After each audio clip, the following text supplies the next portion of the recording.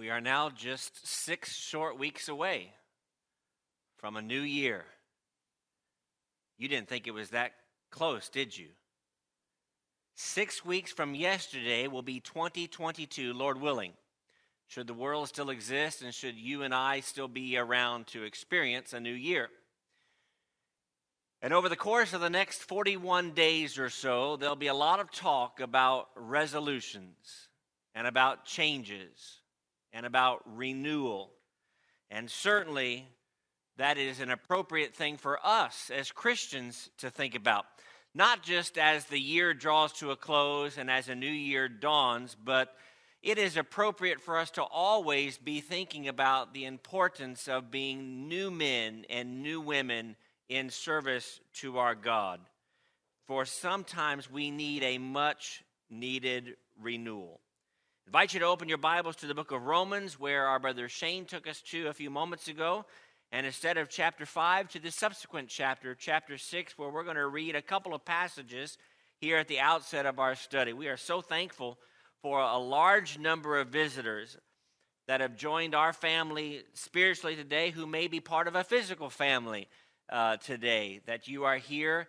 Those of you that are new to the community that are joining us, those of you that have recently moved into the area, and to our members who are regularly here, we are so grateful for the presence of each and every one. There are certain songs that we sing that make it more difficult. So I hope Alex is happy with himself for choosing such a song as that reminds us of our broken, contrite heart. I'm kidding. But it's hard to think about that song and think about the worthlessness of ourselves and the fact that we are nothing without our God. And I'm so glad that he chose that song to remind us of the fact that our God is truly great. We are truly not, but yet he has redeemed us so that we can be a part of his family. How fortunate we are. So thank you for that reminder, Alex, and thank you for participating in our services together today. In many ways, Christianity is all about renewal. And we talked about the gospel of me a couple of weeks ago, and some said, well, that was kind of odd because the gospel is good news and the selfishness about me is bad news, and I understand. So maybe we can restructure the title of that sermon if that's for our choosing.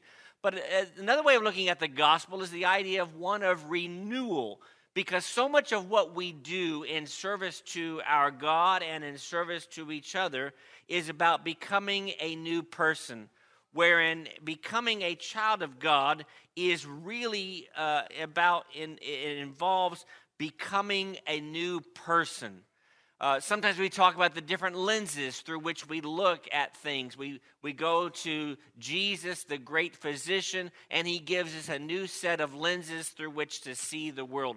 Sometimes we talk about a brain transplant for us as Christians, and where we take out the old mind and we put in a new mind that looks at things from a spiritual perspective. In Romans chapter 6, verses 3 and 4, a passage that you are likely familiar with, but I'd like to read those 2 verses at the outset of our study together today. It says, "Do you not know that as many of us as were baptized into Christ were baptized into his death? Therefore, we were buried with him through baptism into death, that just as Christ was raised from the dead by the glory of the Father, even so we should walk," and the key phrase here is "in newness of life," in a renewed life. You see, when we come out of the waters of baptism, it ought to be that we think about living differently than we've ever lived before. Of course, that's what Peter seemed to be talking about in Acts 2, verse 38, when he said, "Repent and be baptized." He did not just say in response to "Men and brethren, what shall we do?" Be baptized. He said, "Repent and be baptized." And so this idea of revival or repentance or renewal is really essential to who we are as God's children. Drop down just a couple of verses, and it says, "Knowing this, that our old man was crucified with him, that the body of sin might be done away, that we should no longer be slaves to sin." And we could go and read in the book of Colossians and see a very vivid picture of the notion of putting to death the old man so that he no longer lives, so that the new man is able to exist. Then in chapter 7 and verse 6, The Bible says, now we have been delivered from the law, having died to what we were held by, so that we should serve in the newness of the Spirit and not in the oldness of the letter. And you have a plethora of passages throughout the book of Revelation and other locations that talk about a new song that we sing, a new earth on which we are going to dwell, the new Jerusalem that will be our home forever. And so there's something to be said about being renewed in service to our God. And that's what I'd like to talk about today by looking at three aspects that start with the idea of prerequisites, then we deal with the process, and then we deal with the product of renewal. So today's lesson, for those of you that like Sesame Street, is brought to you by the letter P and by the number 3, because the letter P is our key word today, our key letter today when we talk about prerequisites. And everything is going to be in threes. We're going to have 3 major points and 3 subpoints for those of you that are taking notes this morning. Some of you like structure, and so I do that for you. Some of you don't like structure. You just like free-flowing, so you're just out of luck this morning. Because we're going to be very structured in the way that we approach our study. I want us to understand that if we're going to think about a prerequisite for renewal, it requires first and foremost that our eyes are wide open. After all, we talked about the vision that God gives us and the new perspective that God provides for us with our eyes wide open. Turn over, if you would, to the Gospel of Luke. I want to look at chapters 14 and chapter 9 here for just a moment or so. But in Luke chapter 14, Jesus made it very clear, and we're not going to read all 9 of these verses, that there are costs that are involved in serving him here in Luke chapter 14, beginning in about verse 25.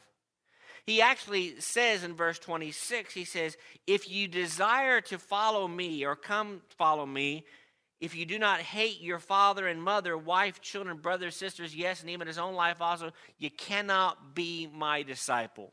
And so there are costs to be borne and costs to pay in order to serve our God. And I think that we understand that. But sometimes we get lulled into the gospel of the world, which suggests that you can do what God asks you to do and maintain your own private life of disobedience, and everything is going to be okay.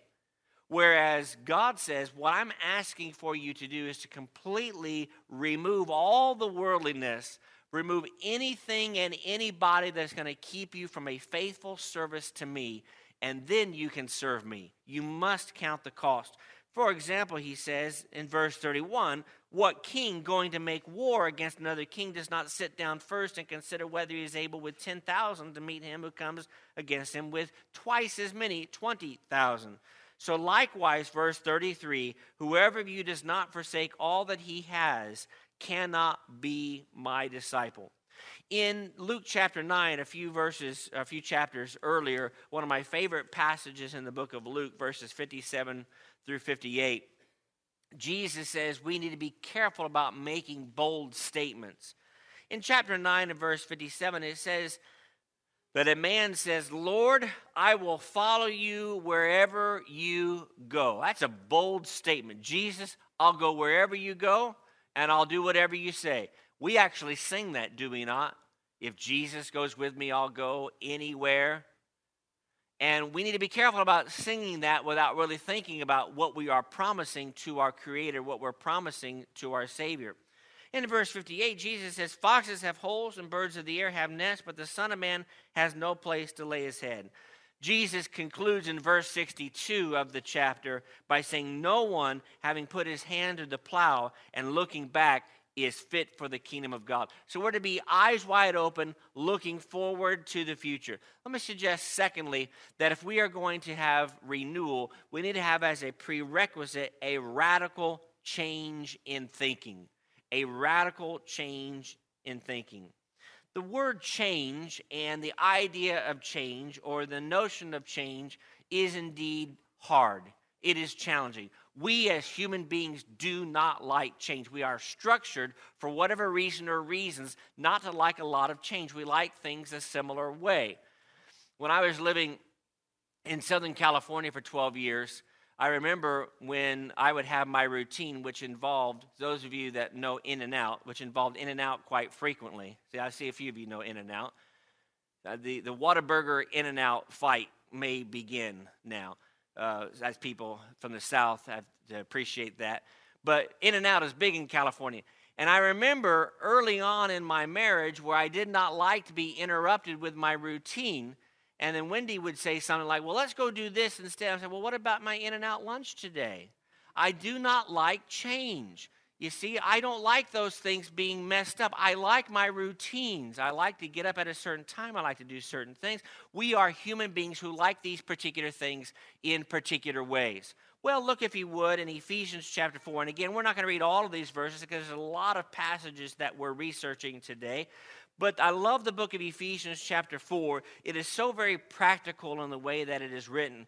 But he says in verse 17, he says, I therefore testify in the Lord that you should no longer walk as the rest of the Gentiles walk in the futility of their mind, having their understanding darkened, being alienated from the life of God because the ignorance that is in them, because the blindness in their heart, who, being past feeling, have given themselves over to lewdness, to work all uncleanness and greediness. He says, these things have not been learned so much in Christ. Drop down to verse 23. He says, I want you to be renewed in the spirit of your mind, and you put on not the old man, but you put on a new man, a man of renewal, which was created according to God in true righteousness and holiness. The word change is the idea of a renovation. We are to renovate ourselves. So if we are going to be renewed, it requires a change in the way that we are thinking. And that, of course, brings us to a passage that is as timeless as Proverbs 23, verse 7, where there the wise man reminds us of the importance of as a man thinks in his heart, so he is, or so is he. Let me suggest, thirdly, that if we're going to think about prerequisites for renewal, that it's going to go back to our brother David's very good sermon this past Sunday morning, a week ago today, on the subject of patience. Because once you have patience, you've got to develop more patience. And once you develop more patience, you develop more patience. I encourage you to go to our website, godsredeemed.org, and you can podcast that sermon that David did on the subject of patience, or you can listen to it on your computer or on your device, whatever your choice may be. A person who says, I want to be a Christian, but I don't want to work on patience, will get, and I'm using a very strong word here, will get scorched. And I appreciate our brother David reading from Matthew chapter 13, verses 1 through 9. And we're not going to go back and reread those passages. But when he read that passage, the idea of being scorched, the sun shining, and the seed unable to take root, and the seed unable to grow appropriately, that's what's going to happen with someone who doesn't have the necessary patience. In Isaiah chapter 40, verse 31, a passage that is probably familiar to most of you. It's from the Messianic prophet Isaiah, and it's one of the more familiar aspects. He says, those who wait on the Lord shall renew their strength. They shall mount up with wings like eagles. They shall run and not be weary. They shall walk and not faint. Our strength is tied to patience. You see, the more patient we are, the stronger we become. The stronger we become, the more patient we grow. Those two things go hand in hand together and work in tandem. If you're looking at a literal translation of Isaiah chapter 40, verse 31, it says, but those expecting Jehovah. Or the NIV says, our hope is in the Lord. And so we hope or are patient in God, in the Lord. That's necessary if I'm going to be renewed. And on that subject of patience, let me suggest two more things here. And that is, one, patience is important in waiting for God's response. When we call on God and say, God, I'm asking you humbly at this time for your assistance with this particular issue or this particular area in my life, that's important that we are patient. But patience is also important in accepting God's response, because we know that sometimes God says no. You ask God for something, he says no. You may not see the full value in his wisdom for many, many years. And I can think of countless occasions in my life where I wanted something to happen, whether it be a relationship, whether it be a job, whether it be something more temporal, and God said no. And now I look back and I say, like you in chorus, I'm glad he said no. I didn't want that to be yes. At the time I did, but God knew better. And so there must be patience in accepting the response of the Lord. These three things are necessary as prerequisites for renewal. But what about renewal as a process? Because I think it's important to acknowledge at the outset of this particular observation that renewal is a process, not an event. And what we try to do is, we as humans, is we think of it as being an event. The idea, I want to be renewed and I want to be renewed tomorrow. And everything's good to go. And I have grown to be the kind of Christian that I want to be. I want you to think of a Christian that you really respect who is a little bit older than you, or maybe a lot older than you, or maybe someone who's no longer living, but you still think of and they speak from the dead, just like Hebrews 11 verse 4 seems to talk about. So think about a person, a man or a woman that really means a lot to you spiritually. And their spiritual wisdom, their spiritual depth, their spiritual knowledge is something that you really respect. And wouldn't it be wonderful if you could go to bed tonight and put a Bible underneath your pillow and you wake up tomorrow and you have their wisdom, you have their forethought, you have their knowledge just automatically in the course of 8 hours of sleeping. That's not the way it works, and we know that. Instead, what ends up happening is it takes a lifetime of renewal and learning and a process for that to transpire. The passage that I think of is Romans chapter 12 and verse 2. That's a familiar passage to virtually everybody who is present here today. If it's not familiar to you, no harm. That's okay. We're going to read it and talk about it for just 60 seconds or so. But he says, do not be conformed to this world. Don't be like the world, but instead be transformed. That's the same idea of a metamorphosis.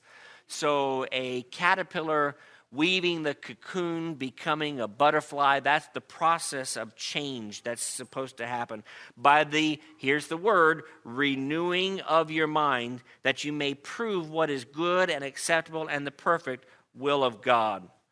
Conforming doesn't happen overnight. You think about someone who's very worldly, someone who's very steeped in the world's ways. That didn't happen overnight. They may have been a faithful child at one point of the Lord, and then over months or years, they drifted away to become someone who no longer is even identifiable as a Christian. There's nothing about that person that exposes himself as being a child of God. The same is true when it comes to transformation. Doesn't happen overnight, which goes back to that thinking about that Christian that you respect. You are not going to wake up tomorrow and be just like him or her, as much as we might like that to happen. Let me suggest to you that there are a couple of things that are a part of this process. First and foremost is a change from evil to good. Open, if you would, to the book of Titus, chapter 3. Titus, chapter 3, very late in the New Testament. In some ways, the statement that I'm about to make is a little bit controversial, but I hope you understand what I mean by it, and that is being a Christian is being like God, or an attempt to be more like God. I don't mean that in the sense that we are going to be perfect. I don't mean that in the sense that we are going to have deity assigned to us. But I do mean that the qualities of our Father are the qualities that we develop as one of His children. Just as you might take on the characteristics or mimic your own physical earthly parents, the same should be true with our spiritual parent, our Father God. In Titus chapter 3, in verse 3 beginning, he says, we ourselves, in verse 3, were also once foolish, disobedient, deceived, serving various lusts and pleasures, living in malice and envy, hateful and hating one another. Then verse 4 starts with the word but, transition.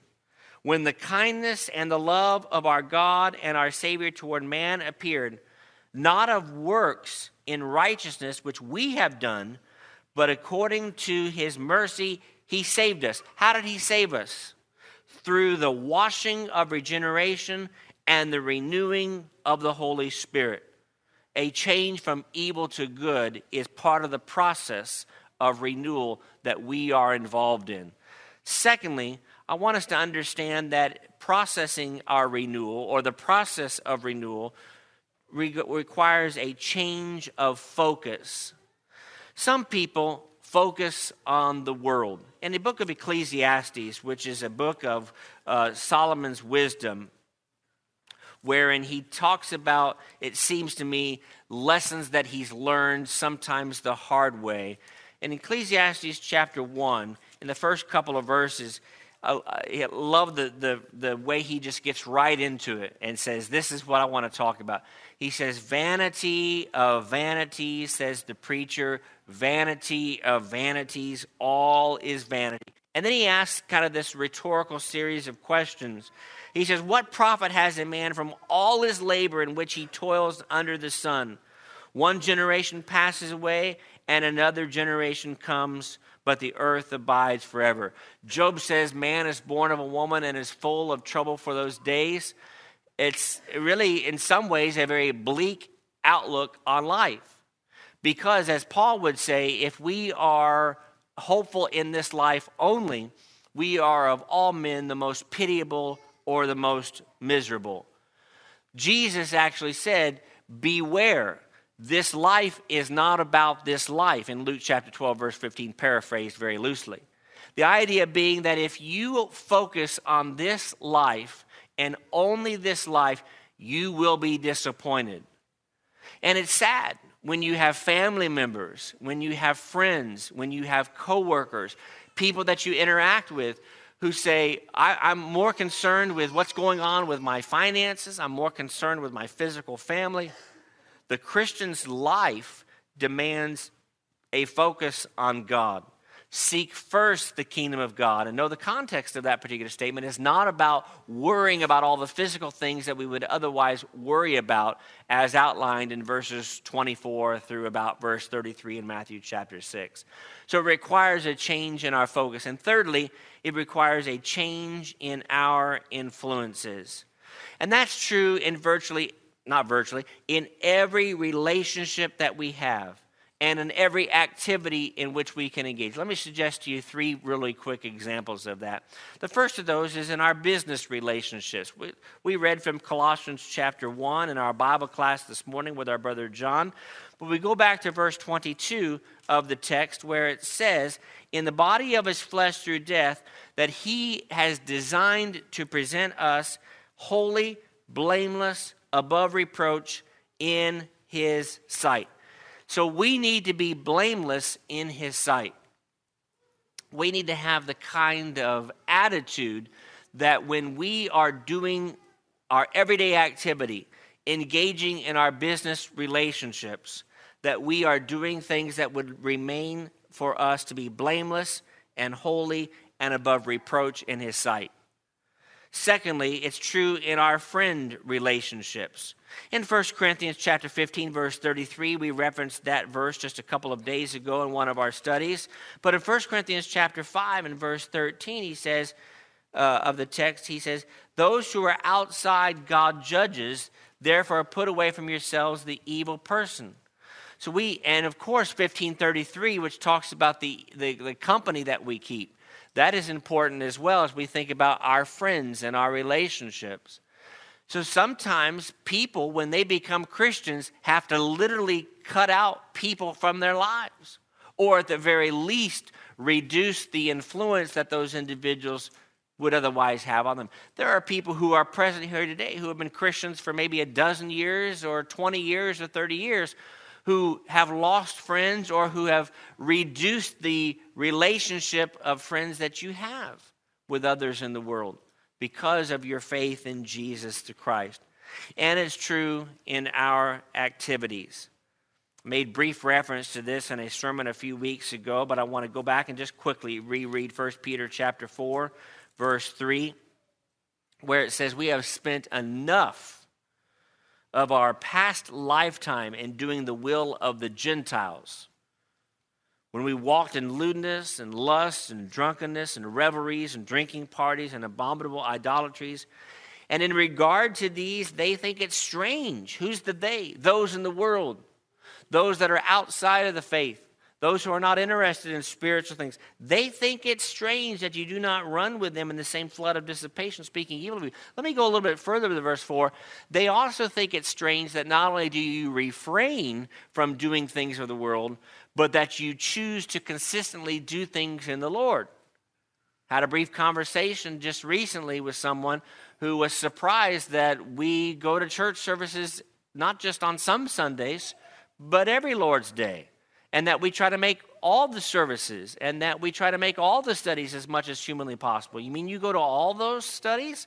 Well, yes, we do. And how many people show up? All of them show up. Because that's what the priority is. Our activities need to be not the things of the world, but they need to be the things of the Lord. That's the process of renewal. Well, what does this all mean as we draw to a close? It means that there's a product. It produces something. When we understand the importance of having our eyes wide open, changing from evil to good, changing our influences, it brings about a production of renewal. And it should come as no surprise that being renewed results in really great things. And that's really the reason that we have come together at this particular juncture of our service, because we invite those who are not Christians to say, I'm ready to change my life.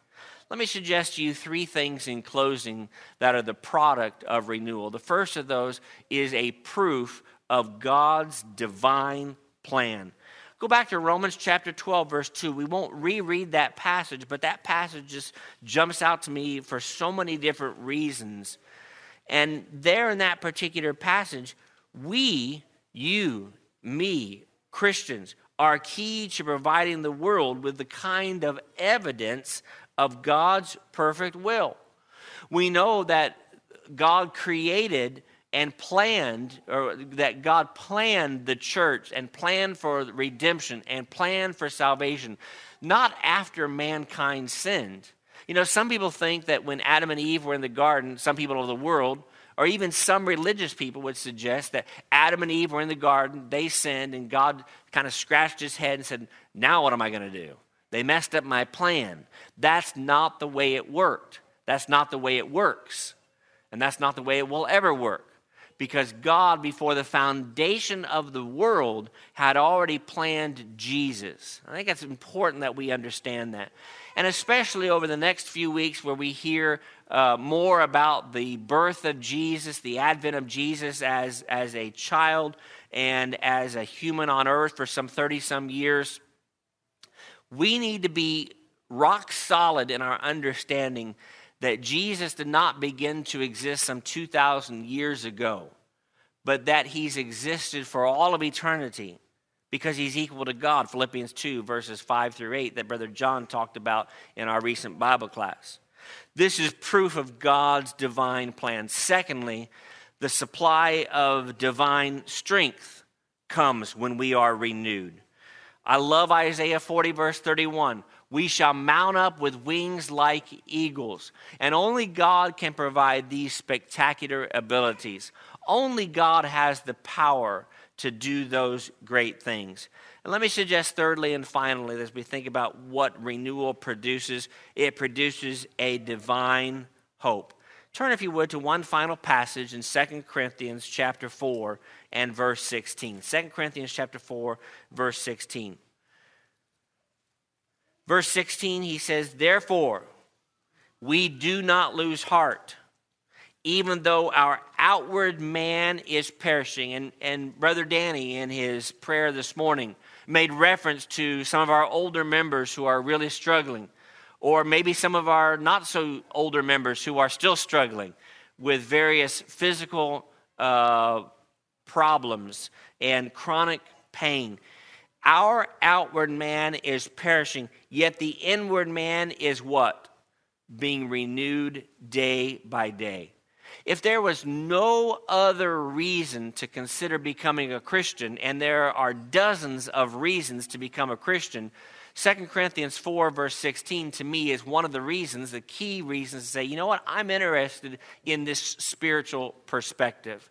I'm interested in a perspective that tells me that even though life on earth is falling apart and sometimes financial and physical and mental challenges transpire, you're telling me that I can be renewed and I can be built up and that I can be better and that I can be stronger. That's exactly what I'm telling you. And it's not me telling you it. It's not even Paul telling you that. It's the Holy Spirit of God himself saying, I will renew you day by day. I'll make you better. I'll make you stronger. The fact is the outward man is perishing, and we can look at that ourselves. Look at yourself in the mirror, and you say, I'm not as young as I used to be. And to those of you that are young, I was thinking about this a couple of days ago. To those of you that are younger, that you find it cliche, that those of us who are a little bit older say these things, time goes so fast. And you will look back 20 years from now or 30 years from now and you'll say, where in the world did 50 years go? Where in the world did 40-some years go? Where in the world did 80 years go, some of you say? It just went by like that, didn't it? And so you may be 16 or 17 or in your early 20s. Take advantage now and remember now your Creator in the days of your youth. But the inward man is being not only renewed, some versions use the word renovated. And I like that. You like those renovation shows? Some of you like those renovation shows where they take a old house and they put in $50,000 and they renovate it and then they sell it and they turn a profit. Those are kind of some neat shows to watch sometime. And you see where the house is renovated and it's made to look better. God says, let me renovate you and make you look better. Now, you may still look the same. Now, for some of us, looking the same is not a bad thing. Went over someone's head. But all of us would love to look better physically. Nah. God says, let me make you look better spiritually in what really matters. And yes, you'll get wrinkles, you'll get gray hair, you'll lose hair, whatever the case may be. But you'll look better. You'll be better. You'll be stronger because you'll be renovated by our Lord and our God. God will renew us if we work to be renewed. And going back to where we began, now we conclude, this, I would argue, is much needed. Renewal is much needed. And that's not just something that we need to talk about in the last 41 days of the year or however many days are left. It's something that we should talk about on a daily or weekly basis. I want to renew myself. I want to constantly be in the process of allowing God to renew me and to work in my life to make me stronger, better, and more pleasing to Him. I mentioned just 5 or 6 minutes ago that this was certainly something appropriate for those who are thinking about becoming Christians. And it's possible that you are here this morning and you've never been baptized for the remission of your sins. We are encouraging you to strongly consider making that change this morning. Or if you want to study more about repentance, more about renewal, more about revival, more about this revigorated life that God provides for you, we'd welcome that opportunity to help you. If we can assist you this morning, if we can help you to become a Christian, or if we can pray for you during the time that you are working on renewing and allowing God to renew you, we would welcome that opportunity, whether as a child of God or as an erring child. If we can help you in any way spiritually, let us know while we stand and while we sing.